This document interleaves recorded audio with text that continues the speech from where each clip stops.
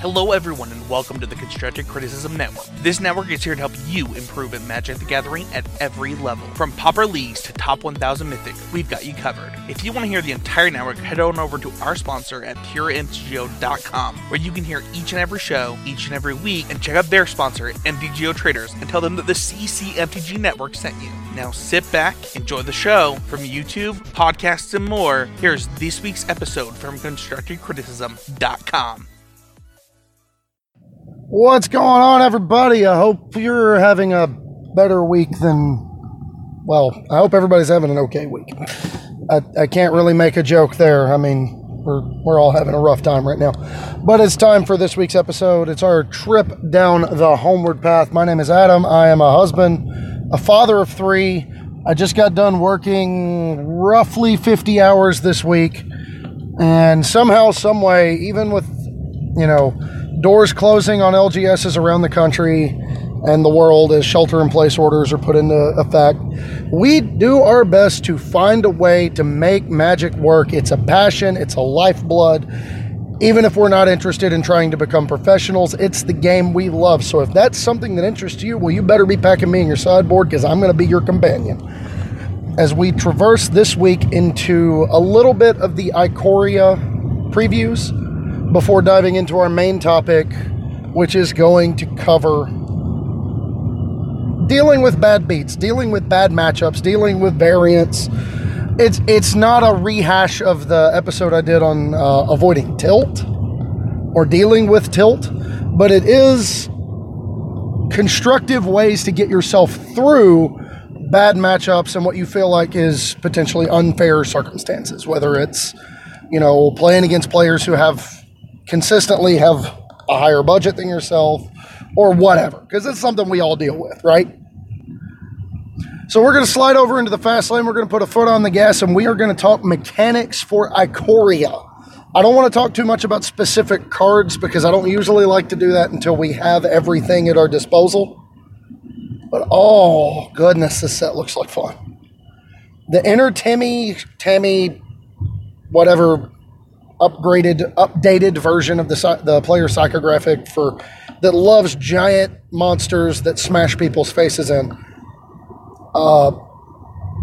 That inner psychographic in me is here for Ikoria. It is. The limited format looks like it's going to be such a blast, figuratively and literally. It just looks like big dumb monster the Magic set, and I am. There's a big portion of my soul that's ready for this one. For those of you who don't know, the mechanics got previewed right away. We know what the mechanics are. We just don't know necessarily what all they're going to do with them. Mutate is the first one, and it's sort of a hash on the augment and host mechanic they did in Unstable. For those unaware, and for those who have not gotten a chance to look around yet, the way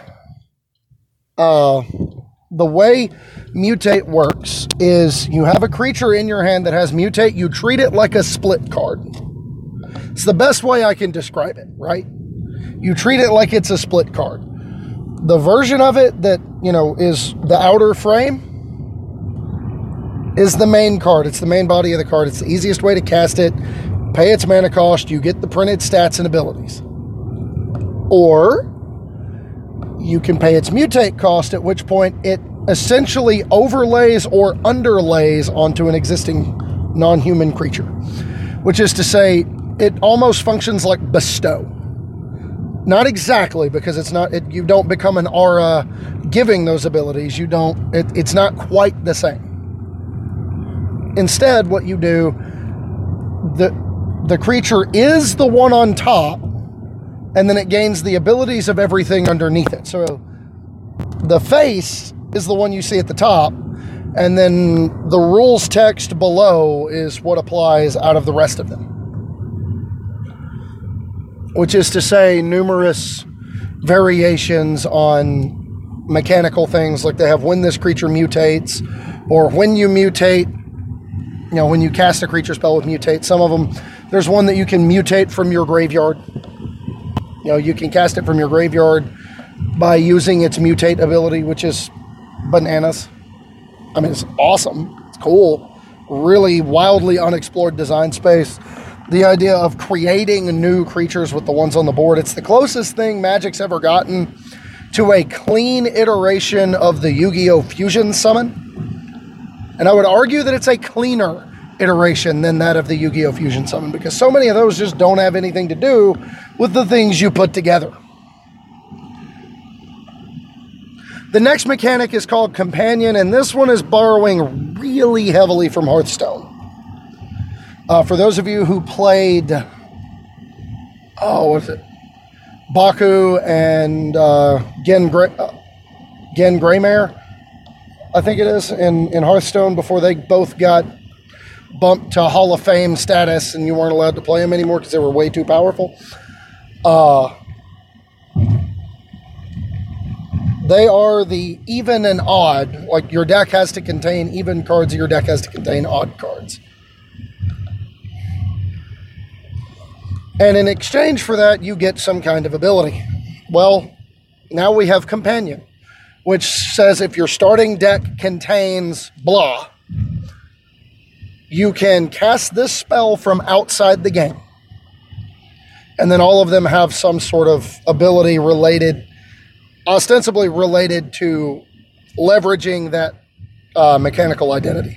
I.e., the hippo, whose name I can't remember right now, gives you your deck building restriction is you can only play cards that cost 3 or more, but in exchange, when it enters the battlefield, you draw a card for each permanent you control that costs 3 or more.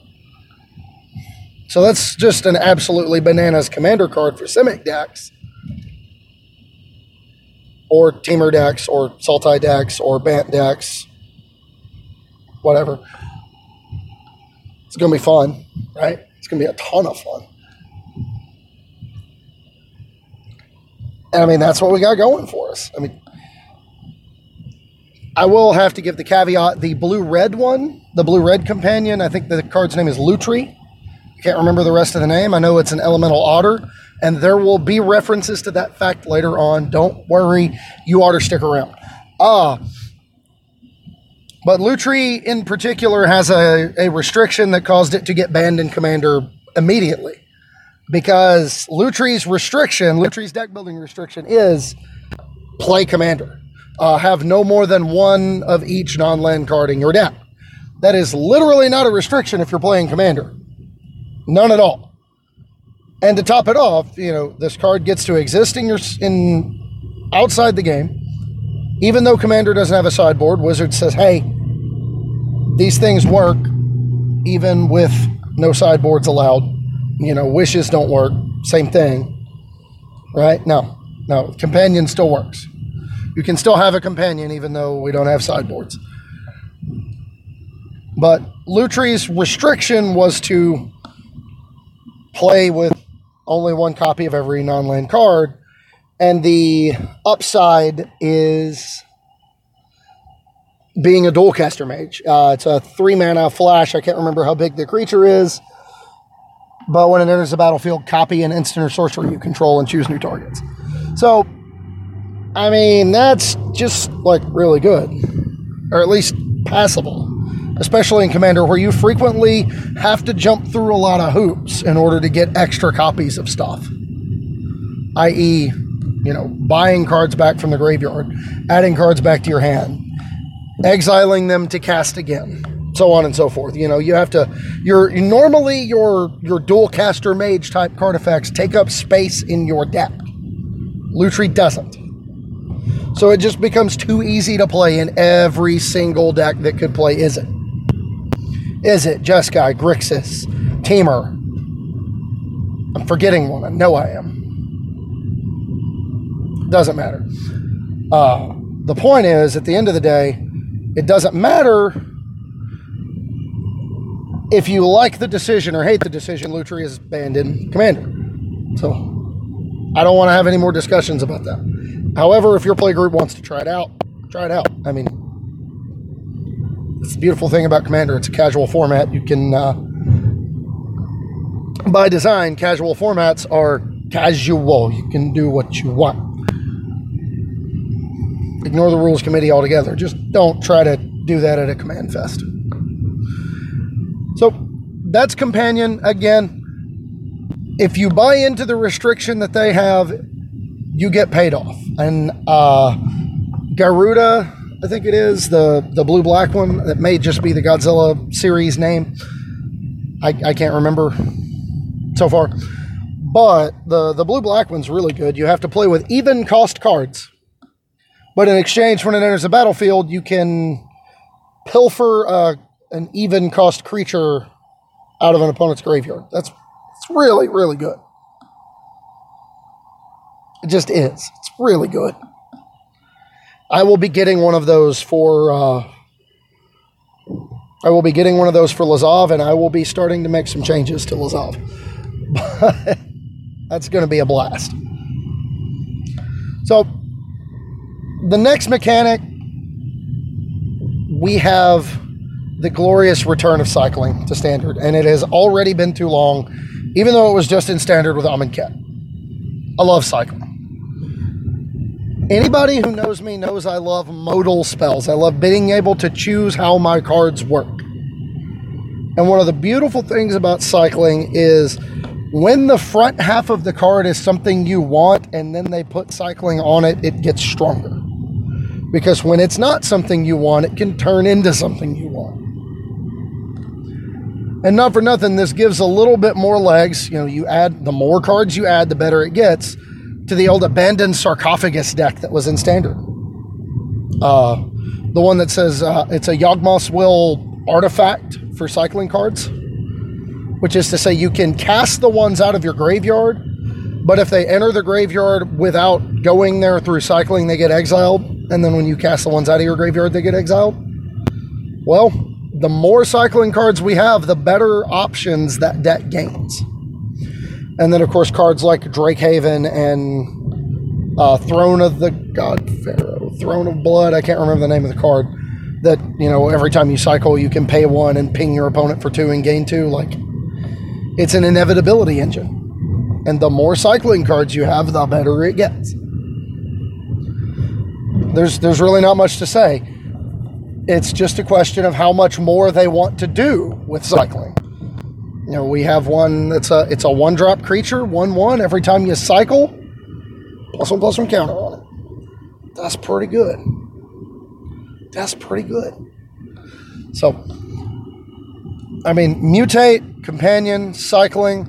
We have the wedge color variation on Adamant. It doesn't have a keyword name, but it does have, it's a cycle of cards that are monocolored, but when you play them with the 2 wedge colors of mana, i.e. the black one is when you play it by spending green and white mana in order to cast it, it becomes more powerful. One of them is destroy target permanent if it's a creature or if green and white were spent to cast this. So it's either a 3-mana terminate or it's a Vindicate. It's just an actual Vindicate. So, I mean, that's powerful. And then you have the balance. Each player chooses 1 of each permanent type, or each non-land permanent type. I can't remember the exact text on it. But, you know, sacrifice the rest. And then if it's mono white, so then if red and black were spent to cast it, instead, you choose what your opponent keeps. Ew. So that's going to be a heavy-handed reset button on the Standard format, and is either going to speed it way up or slow it way down, and I'm not sure which is going to happen or which one I prefer. For example, I don't know how much good that card does against a Rotting Regisaur wearing an Embercleave, because you get to keep a creature and an artifact. Also, not for nothing, Mardu as a reactive color combination never has been the best. I mean, there's that too. But I love the idea of, you know, we just got done with Adamant in Oh, my English is broken today, everybody. I am so sorry. We just got done with Adamant in Throne of Eldraine, and then we got Devotion in Theros. So the prevailing wisdom was we're going to have really heavy color requirements this whole year, and it's all going to play nice together. And then here comes this cycle of cards going, no. Play more multicolored. Because, you still have all those Shocklands and all those multicolored cards from all those Ravnica blocks. Play more multicolored. I love it. Pull players in a bunch of different directions. Give them a lot of incentives to do things. I love it. And then the last mechanic is the debut of ability or keyword counters. Which is to say, cards that enter the battle, or cards that give keyword counters, you put a counter on that creature. One of them, the one that they altered into Mothra, I can't remember the name, that's like Luminous Broodmoth or something. When a creature you control without flying dies, return that creature to the battlefield with a flying counter on it. That creature has flying. I have to agree with Dylan Hand. I cannot wait until, I can't remember who it was that said it. I think it was Dylan Hand. I can't wait until they put out a line of dice. Give me a D10 that has all the different keywords on it. +1/+1, flying, first strike, lifelink, death touch, menace, double strike.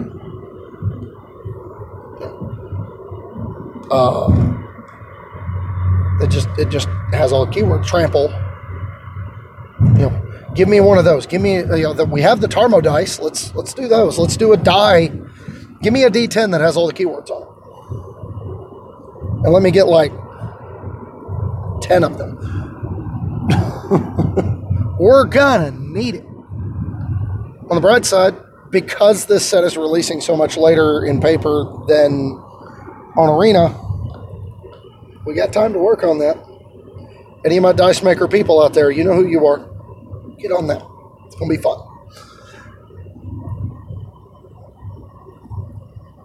So, those are the mechanics from Ikoria. We have Mutate, we have Companion, we have Cycling Returning, we have the Wedge Adamant variation, and we have keyword counters.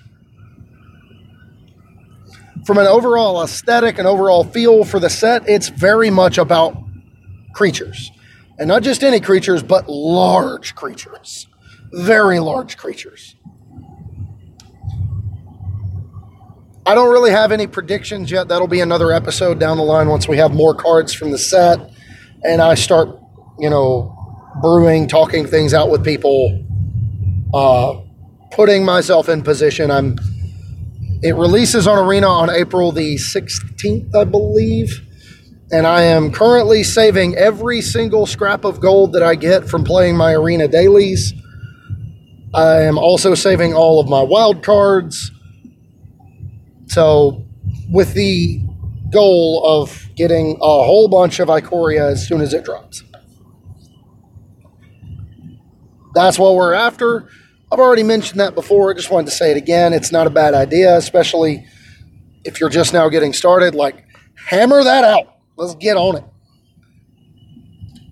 Now, there's no reason right now. There's no real benefit to crafting and spending. Just let's power up that set. Let's power this thing up.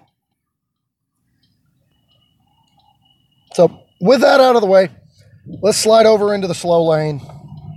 Now let's talk about bad beats. Let's talk about the playing through bad matchups, because I've had to do it a lot, and it can be absolutely rage-inducing. There's no other way to describe it.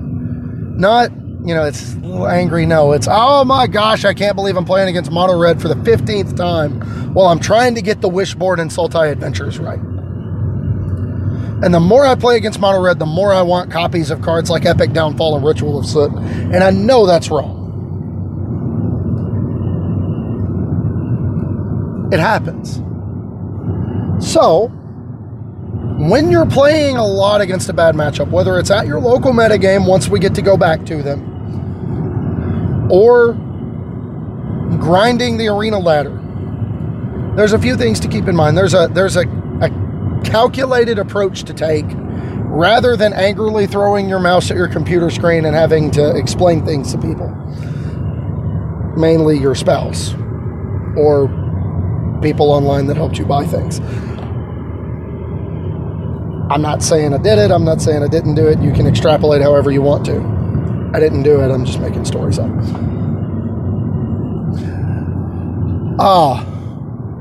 First and foremost, when it comes to playing through bad matchups, you're going to run into them. There is no such thing as a deck that beats everything. Doesn't exist.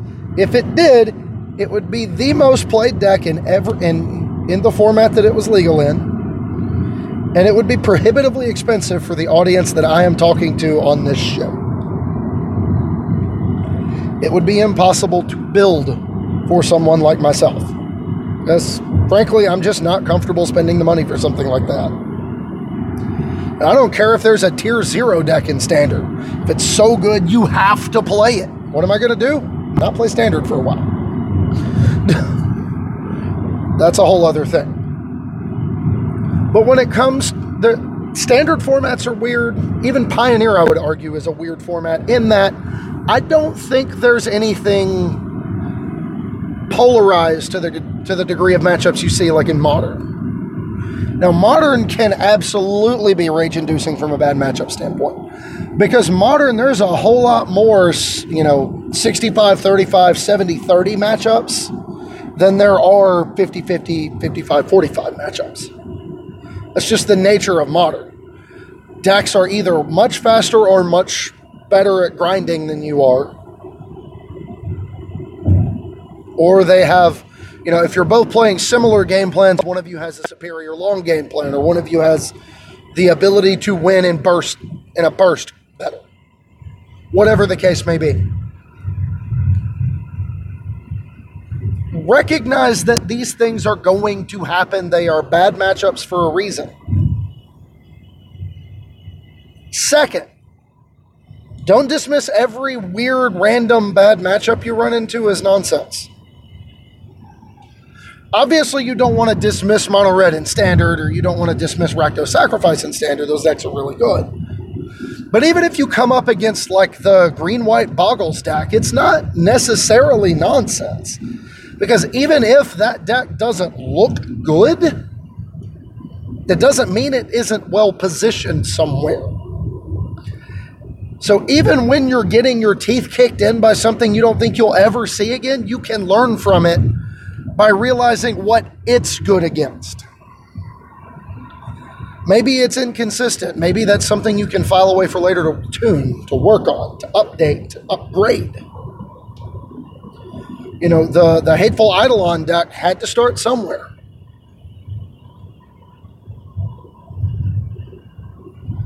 The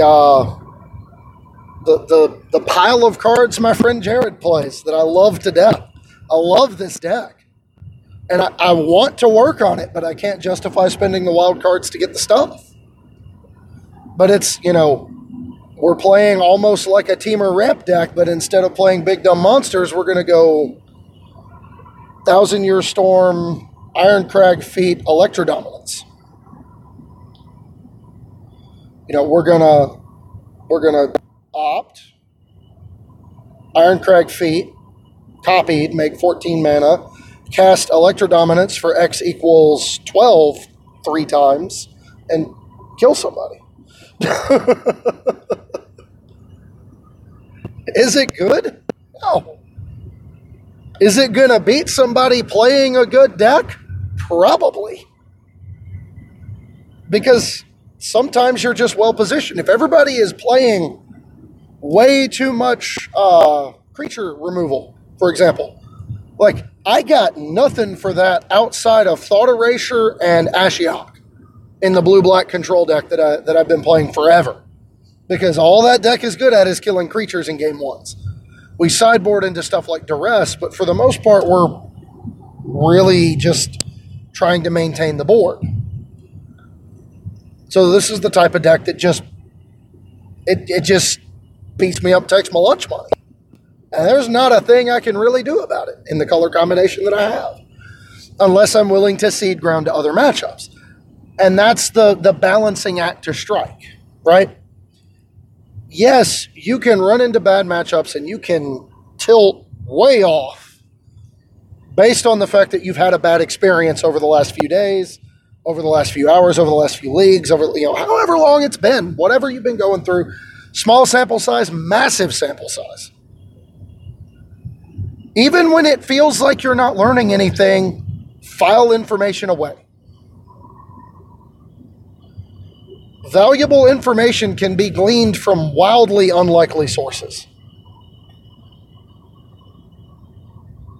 So, don't dismiss it completely out of hand.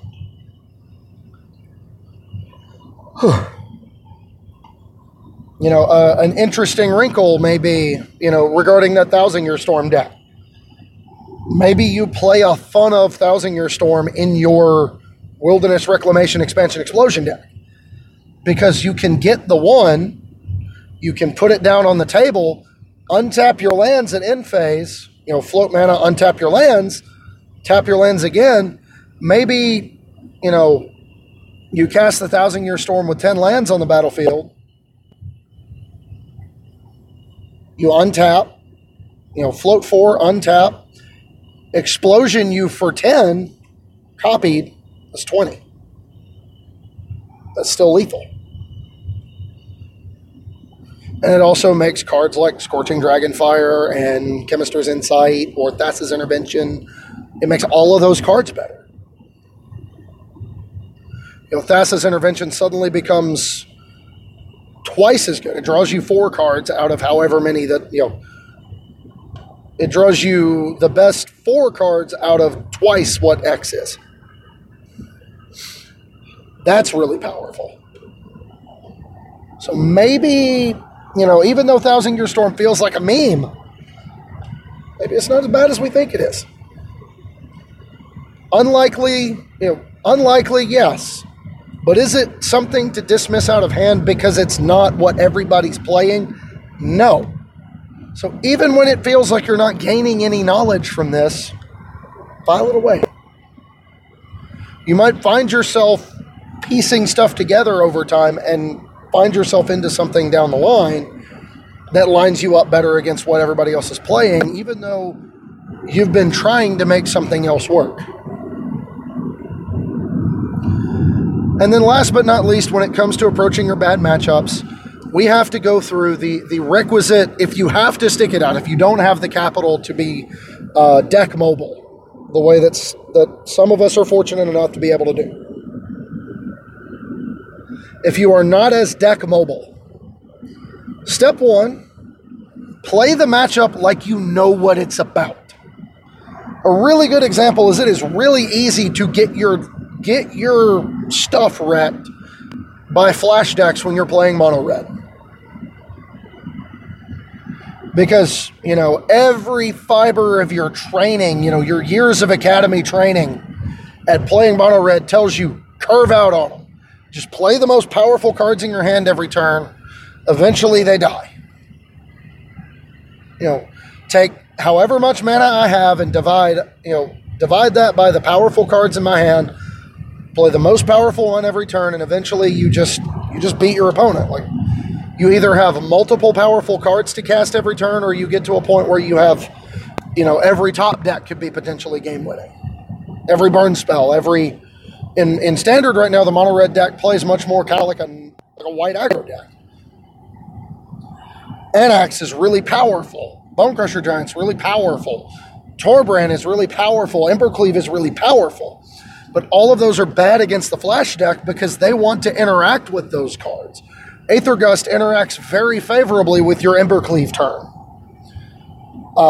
Quench, Sinister Sabotage, Frilled Mystic, Brineborn Cutthroat interact favorably against the way your deck plays. And the last time I had to play a best of 3 against Simic Flash, I approached the matchup from a different mindset. If I resolve a threat, make them deal with it. A card like Robber of the Rich is insane against the flash decks because it comes down frequently on a turn where they have the shields down, right? They go turn 1 or turn 2. Their turn 1 play is usually either tap land or like land, maybe they Spectral Sailor or opt, and then on 2, it's either the tap land that they didn't play on 1 because they were trying to opt, or they're leaving up like Stern Dismissal or Unsummon. Or then on turn 2, they go tap land, leave that up again, or maybe we're leaving up Mystical Dispute plus Stern Dismissal or Unsummon. Well, now that Robber of the Rich is a massive tempo swing. Because if they Stern Dismissal or Unsummon, great. You got to do it before combat. You're not gaining a speed edge in that it doesn't make me take multiple turns off to redeploy this. Now let's go again. Let's keep going. Let's get on the board again.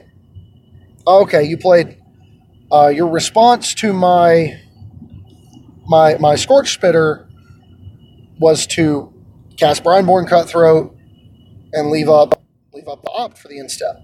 Well, it's a good thing my Scorch Spitter was accompanied by the Scorching Dragonfire or this Shock or this Bone Crusher Giant.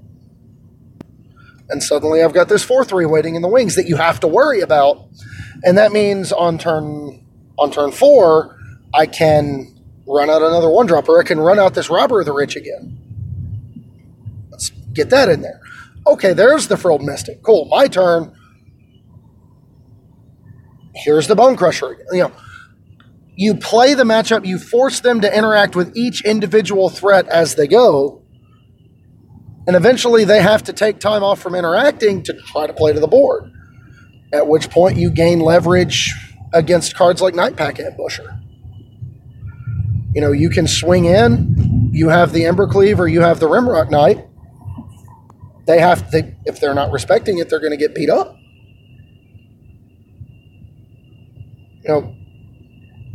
Sometimes it's just that simple. Maybe they tap out for Nissa, make the 3/3, and you end step the Scorching Dragonfire for the 3/3, untap, play the Torbrand with your Scorch Spitter Robber of the Rich on the table, and just kill Nissa.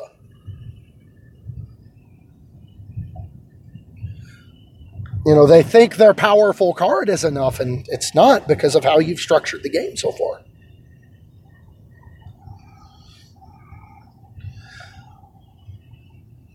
So, in essence, you have to have a plan. Whether it's a good plan or a bad plan, you have to have one. And then from there, based on your deck construction, see if there's a viable sideboard plan that moves that matchup in a meaningful, positive way. I.e., like my blue-black control deck, when I play against all the other interactive control decks like Reclamation or blue-white, I don't really have much in the way of pressure or threats for them. It's Ashiok Nightmare Muse, it's Liliana Dreadhorde General, or it's, cumulative milling and then them drawing cards with Ashiok Dreamrender. Maybe they eventually run out of gas, right? No, that's terrible. Elspeth Conquer's Death becomes way too powerful against you. Your mono non-creature spells. Narset is almost at odds with one of those win conditions, so on and so forth. So it becomes prudent to sideboard down on your removal because they don't have much in the way of things to hit, even after sideboard. And instead focus on something that is disruptive and fast and powerful. So we board into Thief of Sanity plus more disruption and counter magic.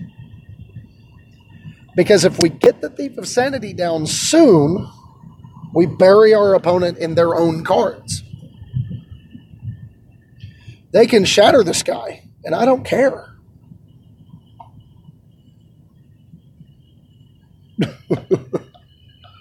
I mean, that's all there is to it. They can do that, but I don't care. We can board into a Command the Dreadhorde with all this disruption. Like, when we're playing Thought Erasures and Duresses, we board into, Command the Dreadhorde, that swings that matchup meaningfully. Because Thought Erasure and Duress can be taking cards like Teferi Time Raveler, the Elspeth, Dream Trawler, and then you just command the Dreadhorde and rebuild this massive board that they have to deal with. Like, when you command the Dreadhorde back their Dream Trawler, that's really powerful. Command the Dreadhorde back their Archon of Sun's Grace. Playing your own Omen of the Seas and... I had it and I lost it. I had the name of a card in my head. Lost it. Even just your own Omen of the Seas. That's really powerful. It's really good. Does everything you need it to do. That kills your opponent nicely, just like anything else you want to do. On balance, for something like Mono Red to try to beat up on something like Jeskai Fires, there's not really a ton you can do. The way they've built their deck is just intrinsically good against what you have access to. I mean, yeah, you can play stuff like Red Cat Melee to try to get extra damage through Cavaliers. Fry to help you push through Blue Cavaliers and get Teferi off the table. But you don't have anything that interacts with them at their fundamental level. So it's often just better to try to streamline your deck and be faster after sideboard. Is it a good plan? No. And that means you don't need to devote a lot of space to it. Because, frankly, there's no improving that matchup quantifiably. You just, you board into something like Experimental Frenzy and hope you get really lucky. Maybe your Robber of the Rich hits a bunch of nonsense. Something along those lines, right?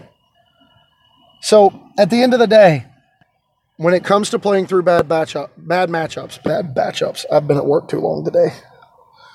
When it comes to playing through bad matchups, it's important to realize they're going to happen. Not all of them are nonsense. And you need to have a plan, even if it's bad. And if that plan needs to include your sideboard, figure out if it's worth implementing based on how many slots it's going to take up. And that's all I've got. It's another one of those mindset videos, right? Or another one of those mindset episodes, right? I mean, I talk about mindset a lot, but it's one of the most important things to have as a player who has to fight through adversity, who has to fight through the kinds of things that frustrate the everything out of you. Mindset can often be key.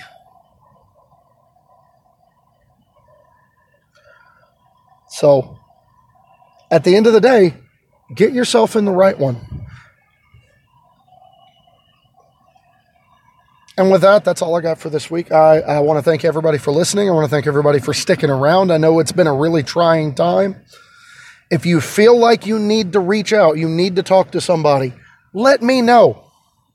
I am very easy to find. Almost always have my phone on me. I mean, I try to respond to everybody as quickly as I can. And I don't want anyone to suffer because they're struggling mentally. So if you need to do that, or if you just want to talk Magic, maybe you missed the gathering. I can be part of your gathering. Oh my goodness, there are so many this week. You can find me on Twitter at Homeward Path MTG. On Facebook, my name is Adam Spain. On our Facebook group, the Homeward Pathfinders. If you're a patron of the show, and I hope you will consider that if you have it to spare, I will get to that in a moment, you gain access to our Patron Pathfinders Discord. If you want to become a patron of the show, head over to patreon.com/homewardpathmtg. If you have it to spare, feel free. If you don't do it. If it's the difference between sending me Patreon and you getting a meal, Get your food. These are tough times. Everybody's tight. I understand. I'm not looking for, I'm not looking to try to squeeze every last drop out of anybody. So, those of you who are patrons, if you need to take some months off, do it. I would rather you do that than go through hardship. So, with that, let's move on to my favorite segment every week. Hashtag MTG Dad Jokes. And we're making up for the fact that I haven't done these in a while by having just a ton of them this week. First, Spencer Howland. I love you, buddy. In reference to Lutri the Spell Chaser, which I'm finally sitting still and capable of looking at.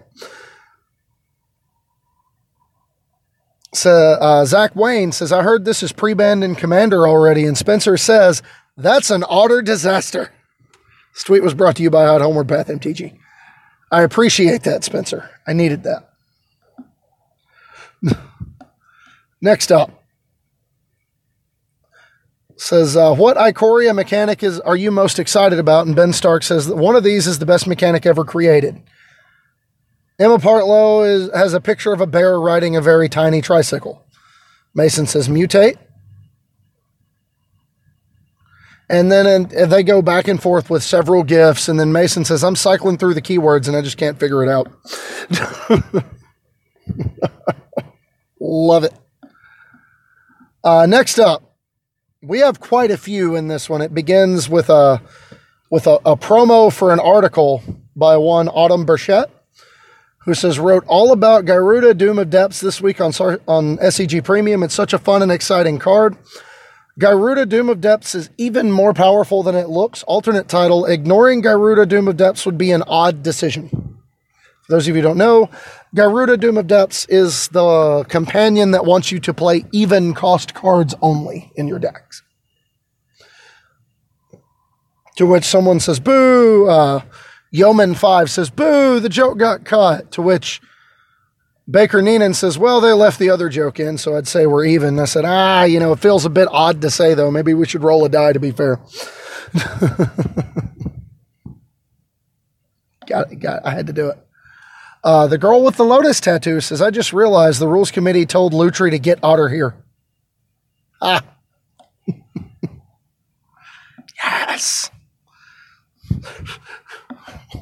Embrace the meme, everyone. Christian Hawk regarding, I got to look at the name. Droneth Magistrate, the one that says your opponent can't cast spells from anywhere other than their hands. Christian Hawk says he may not be a big monster, but believe me when I say there is no escape. Hallelujah. Thank heavens for that. Next up, Level 3 Lowry says, can't you just play the Otter anyway in your play group? I said, yeah, you probably ought to give it a try. I have no shame. None whatsoever. Aaron Campbell says, I feel like Wizards really buried the lead with Ikoria. And then we have all of these graveyard referenced cards. And we will get to those in a later episode. I'm so excited. I'm unreasonably excited about that. And then last but not least, from Savantir, says this is literally the most menacing creature in all of Magic. In this case, it's the Nightmare Dinosaur that has menace and says whenever a creature you control with menace becomes blocked, defending player sacrifices a creature blocking it. It's literally the most menacing creature in all of Magic. You are not wrong.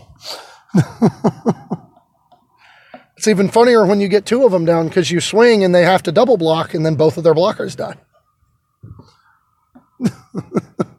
That's hilarious. Unfortunate, but hilarious.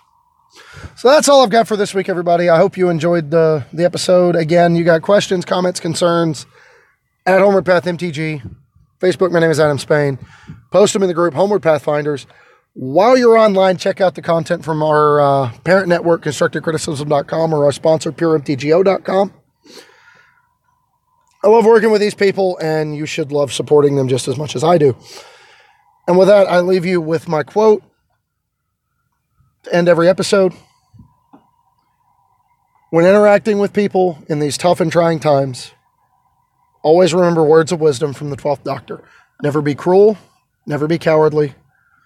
Remember that hate is always foolish and love is always wise. Always try to be nice, but never fail to be kind. So, this is me signing off saying, stay kind, everybody. We'll catch you next week.